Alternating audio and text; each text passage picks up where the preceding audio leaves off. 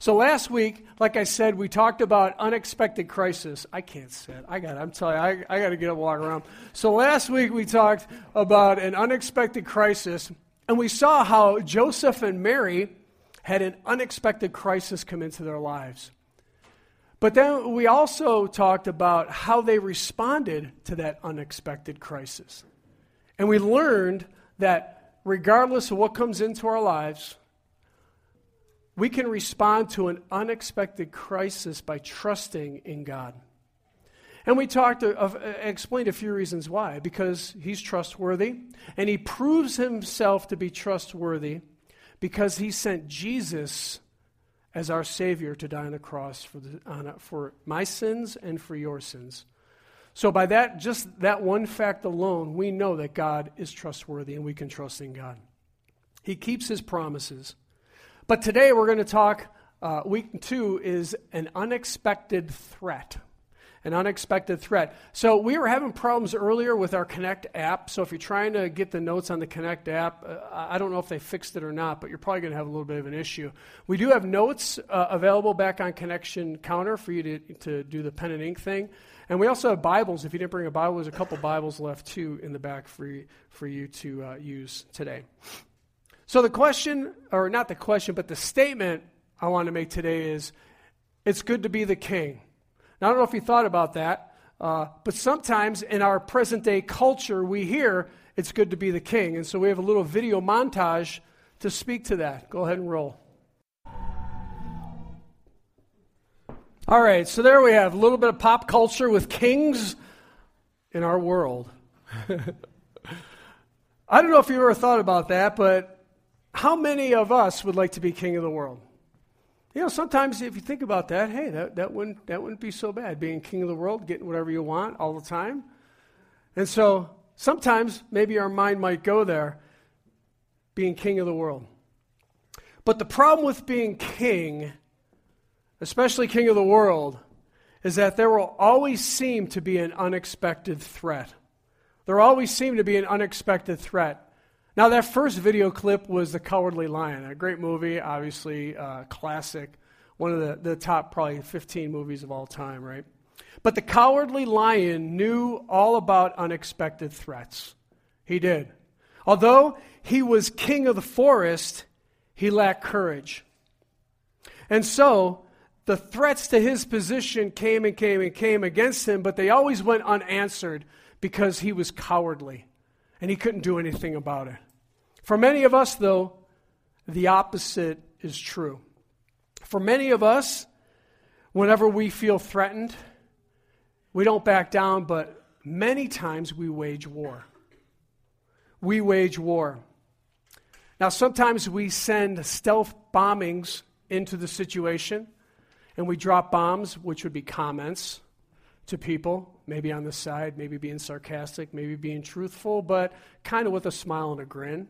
Or maybe some of us go for the shock and awe tactic, to where we just go crazy at the office, and we wage war with words, with actions, and with deeds. And I was thinking about this waging war, and I thought, you know, especially in the recent past, road rage has become a big thing. I mean, it was really, I don't say popular, but it was really a problem in California about 10 or 15 years ago. And now, I have not really experienced that road rage where I wanted to go out and actually kill somebody, but I have had road frustration. I don't know if you can attest to that with me. What is it with people that want to drive 5 miles below the speed limit, but then when you pass them, then they have to go 5 miles above the speed limit and pass you? Man, that drives me crazy. That is just so frustrating. So I don't have road rage, I have road frustration, especially people like that. But I don't know, what threats do you face in your life? What threats do you face in your life? Maybe it's a competition at work. Maybe that's where the threat is coming from. Maybe somebody has received a promotion, or maybe somebody has received an opportunity that you thought should have been yours. Or how about a competition at home? Especially for those of you that have teenagers, you parents. Sometimes it feels like a competition because they won't listen and they sometimes disrespect you. I've been there, I've done that, walked through that one. That one was never easy, but that's competition at home. Or maybe how about competition in other areas? Maybe for you, married couple, who's going to control the checkbook? Oh, I want to control the checkbook. No, I want to control the checkbook. And we have this friction, we have this war raging about who's going to control the checkbook. It's a big deal, right? So whatever threat you're coming face to face with today, here's what I want you to remember. And this is on the slide. When I'm threatened, I can wage war or I can be wise. When I'm threatened, I can wage war or I can be wise. Now that's a really nice idea, isn't it?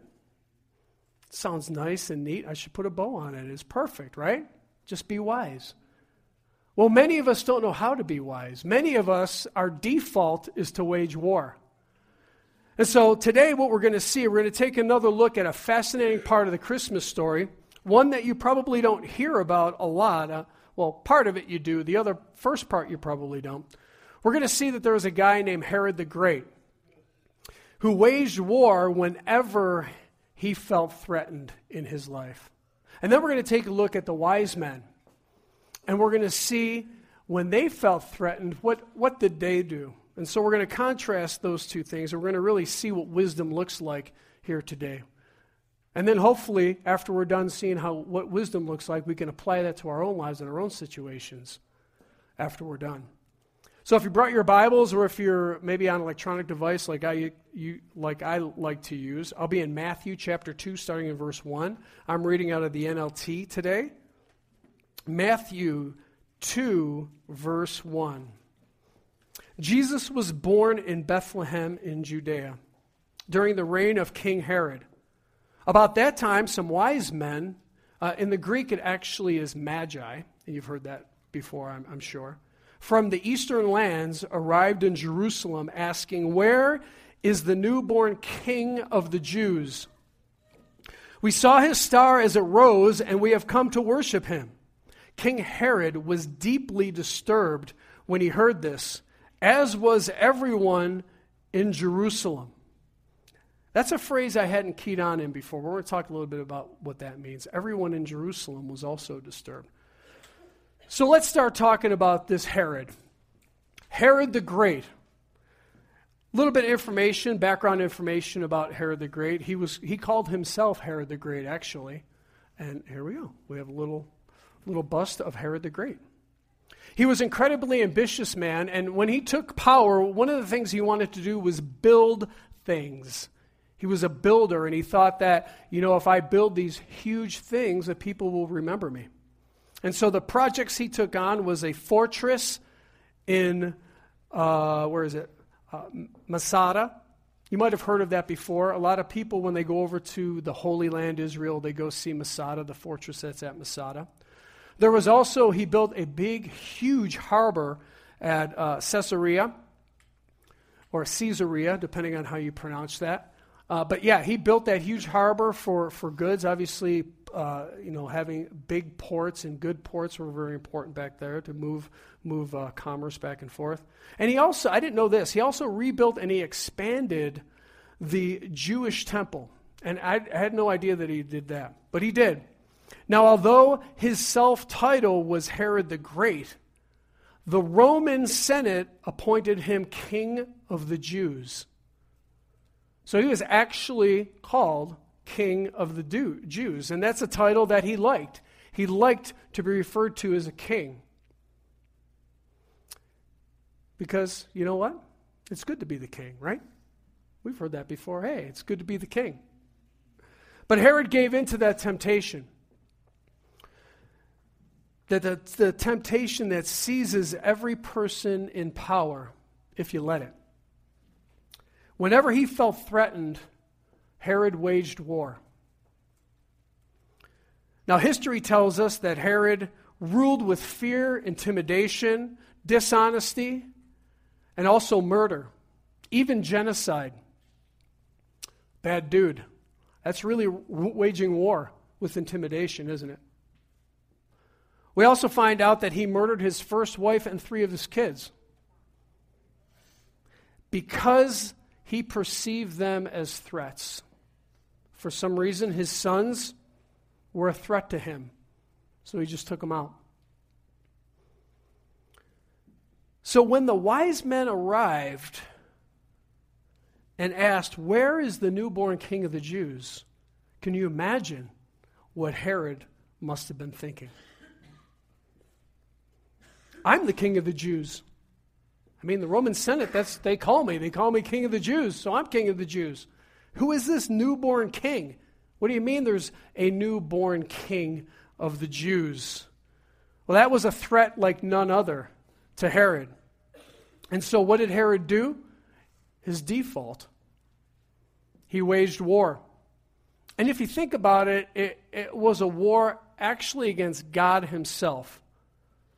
Because this was a God-ordained plan that this would unfold, that Jesus would come to be the Savior of the world. So Herod knew it had been about 2 years since the Magi saw the star. And so what he declared or decreed is that every son 2 years or younger was going to be murdered. And so he sent his thugs out in the surrounding area and killed every baby that was 2 years or younger.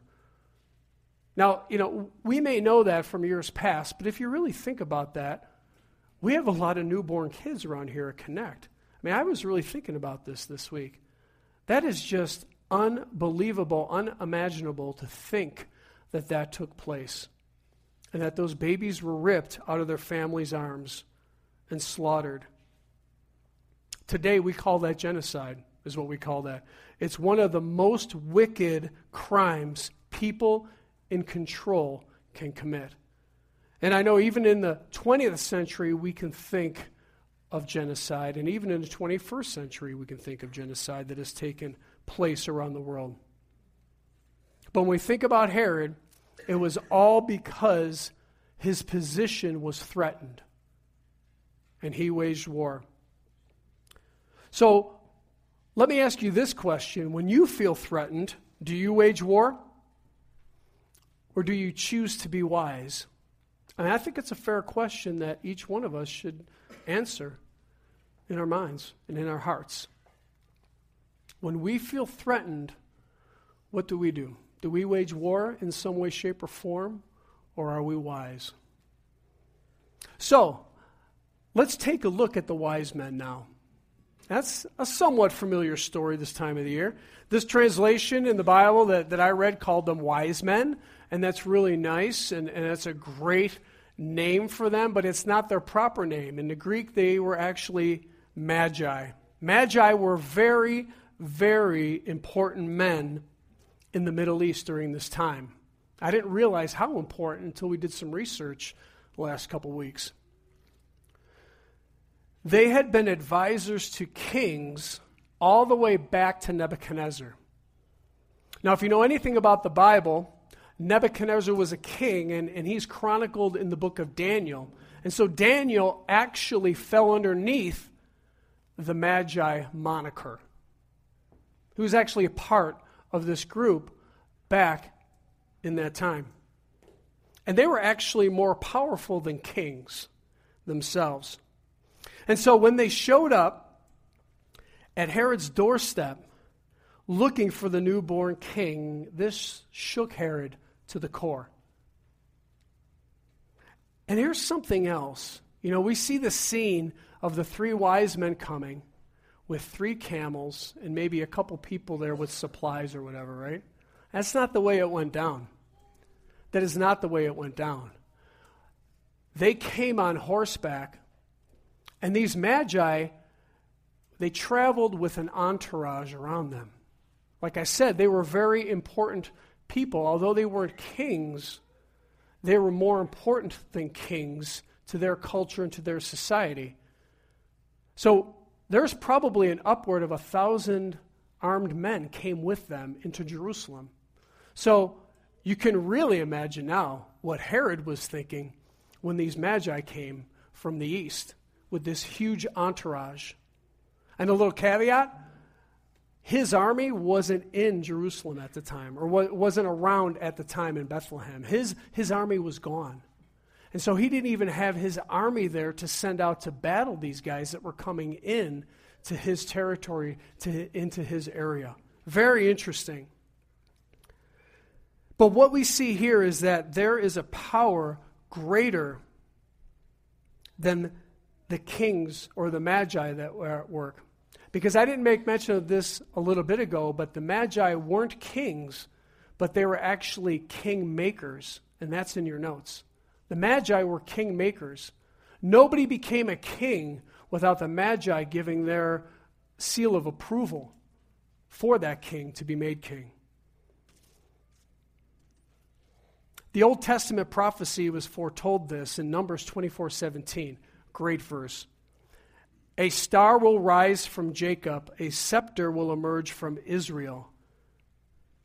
And so here we see that when the star appeared, it would have been natural for these men of great power to feel threatened, because they understood the different prophecies and the different religions around the area at the time, and so they would have been very familiar with this prophecy. And maybe like Herod, maybe at first, maybe some of them were tempted to find the baby and to kill him also. But although the wise men could have been threatened by Jesus, what did the wise men choose to do? The wise men chose to seek him.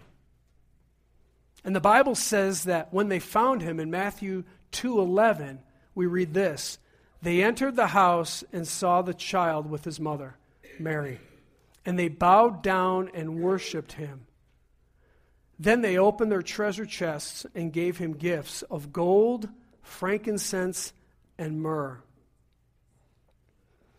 So here we see these king makers come in and give Jesus, the Christ child, gifts of gold, frankincense, and myrrh. That's amazing. That is truly amazing. Truly a God-ordained scenario has unfolded here.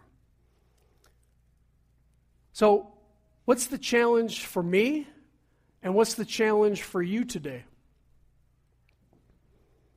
When I'm threatened, I can wage war or I can be wise.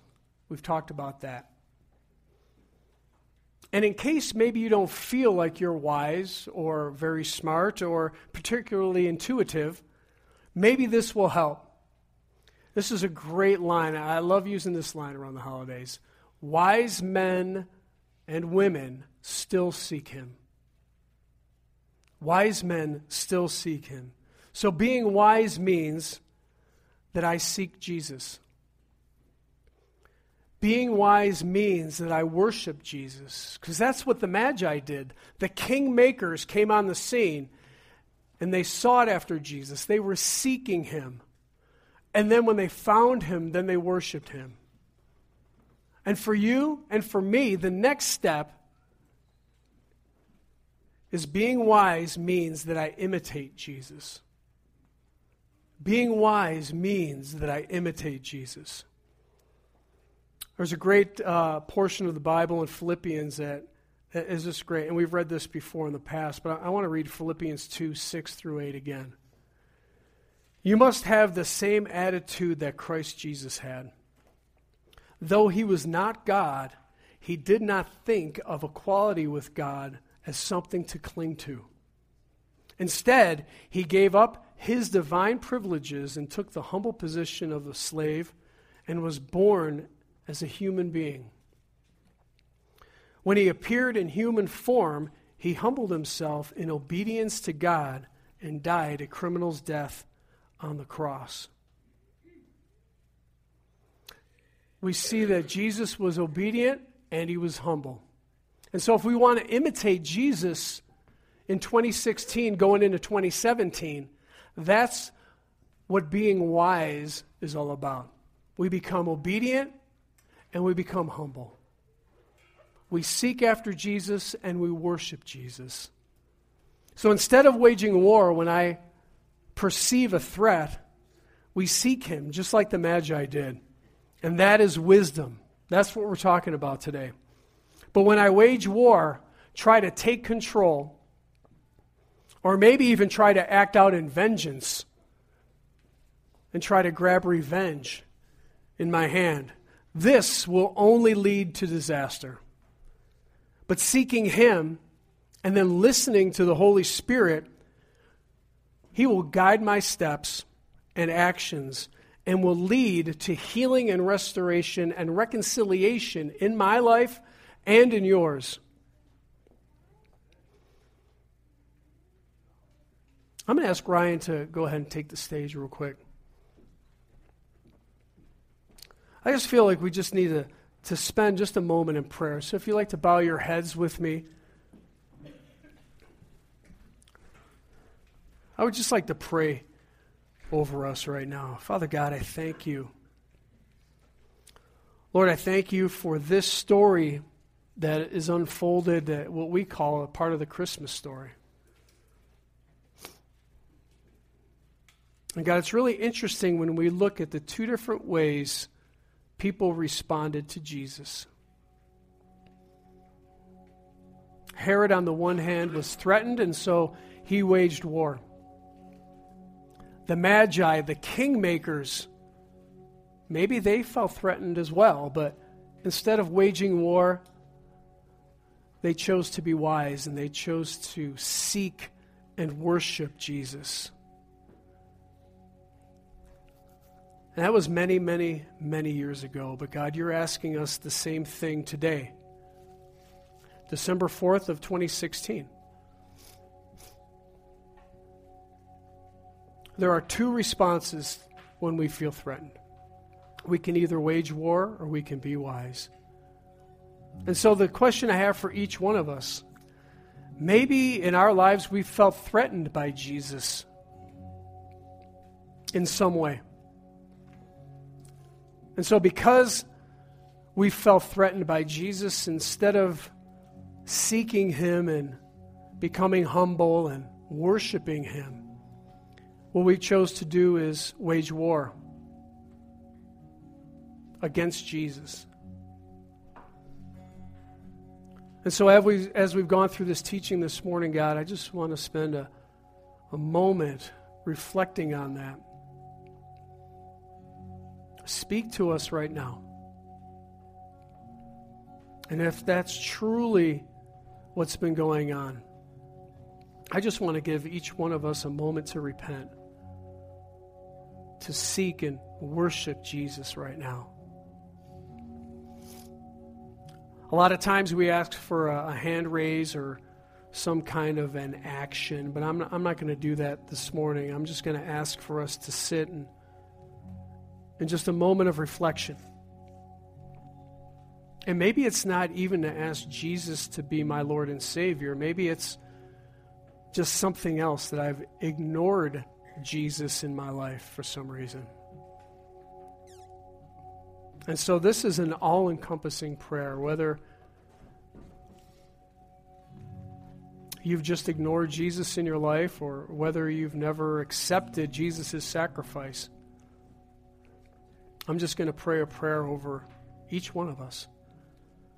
Father God, I thank you, first of all, for sending Jesus to be my Savior. God, I believe that He became human. He lived a perfect life. He died a criminal's death and rose again 3 days later. To take away my sins as I acknowledge that Jesus is Lord and Savior in my life. And now, with that acknowledgement and with that prayer, I just pray that you would change me from the inside out. Make me whole again. Get me in right relationship with you, I pray. Or maybe Jesus, maybe I've just ignored the Holy Spirit in my life recently, and maybe I know there's some things that I should have been doing, but instead of worshiping and seeking you, I've waged war and decided to go and do my own thing. God, I repent of that right now as well. Give me another chance. Show me that opportunity once again that maybe I ignored. God, I just want to serve you each and every day of my life. I want to be sensitive to your Holy Spirit speaking to me in my life. In Jesus' name we pray. Amen. Amen. We're going to go into a time of communion right now, so I ask those that are going to help serve to go ahead and just grab the stuff and start passing it out. And while the communion elements are being passed out, Ryan's just going to play for us. Here at Connect, we do an open communion. You don't have to be a member of Connect to take communion. We celebrate communion once a month. We know that Jesus celebrated communion or celebrated Passover with the disciples, and that's such an important time, Passover, because it really signified the Jewish people coming out of bondage, because they were in bondage to Egypt for so many years. And so they celebrate Passover to commemorate when they were passed over and they were brought out of bondage. And in the same way, we celebrate communion, remembering what Jesus did for us and the fact that his sacrifice allows us to have eternal life and to be in right relationship with Father God. So everybody hold the elements until we're done, and then we'll take communion together. In Luke 22, starting in verse 14, it says this, when the time came, Jesus and his apostles sat down together at the table. And then Jesus said, I've been very eager to eat this Passover meal with you before my suffering begins. For I tell you now that I won't eat this meal again until its meaning is fulfilled in the kingdom of God. And then he took some bread and he gave thanks to God for it. He broke it in pieces and gave it to his disciples, saying this, this is my body, which is given for you. Do this to remember me. And that's what we're doing. We're remembering Jesus right now. Jesus, we thank you for your sacrifice. We're remembering you right now. Be with us as we take this time and set this time aside for you. In Jesus' name, amen. Let's eat the bread together. After supper, he took another cup of wine and he said this, this cup is the new covenant between God and his people, an agreement confirmed with my blood, which is poured out as a sacrifice for you. I love that word covenant, and I make mention of that each time we do communion. It's more than a contract that can be broken. It's a covenant that will never be broken. That gives us hope and security for a future. Let's pray again. Jesus, once again, we come to you and we say thank you for your sacrifice. Thank you for keeping your part of this covenant. And now we keep ours by remembering you and committing to you our lives as we move forward. Thank you so much, Jesus, for your sacrifice. In Jesus' name we pray. Amen. Let's drink the juice. What a great Sunday. Once again, I love being able to share communion with my church family. It's a great reminder for us each month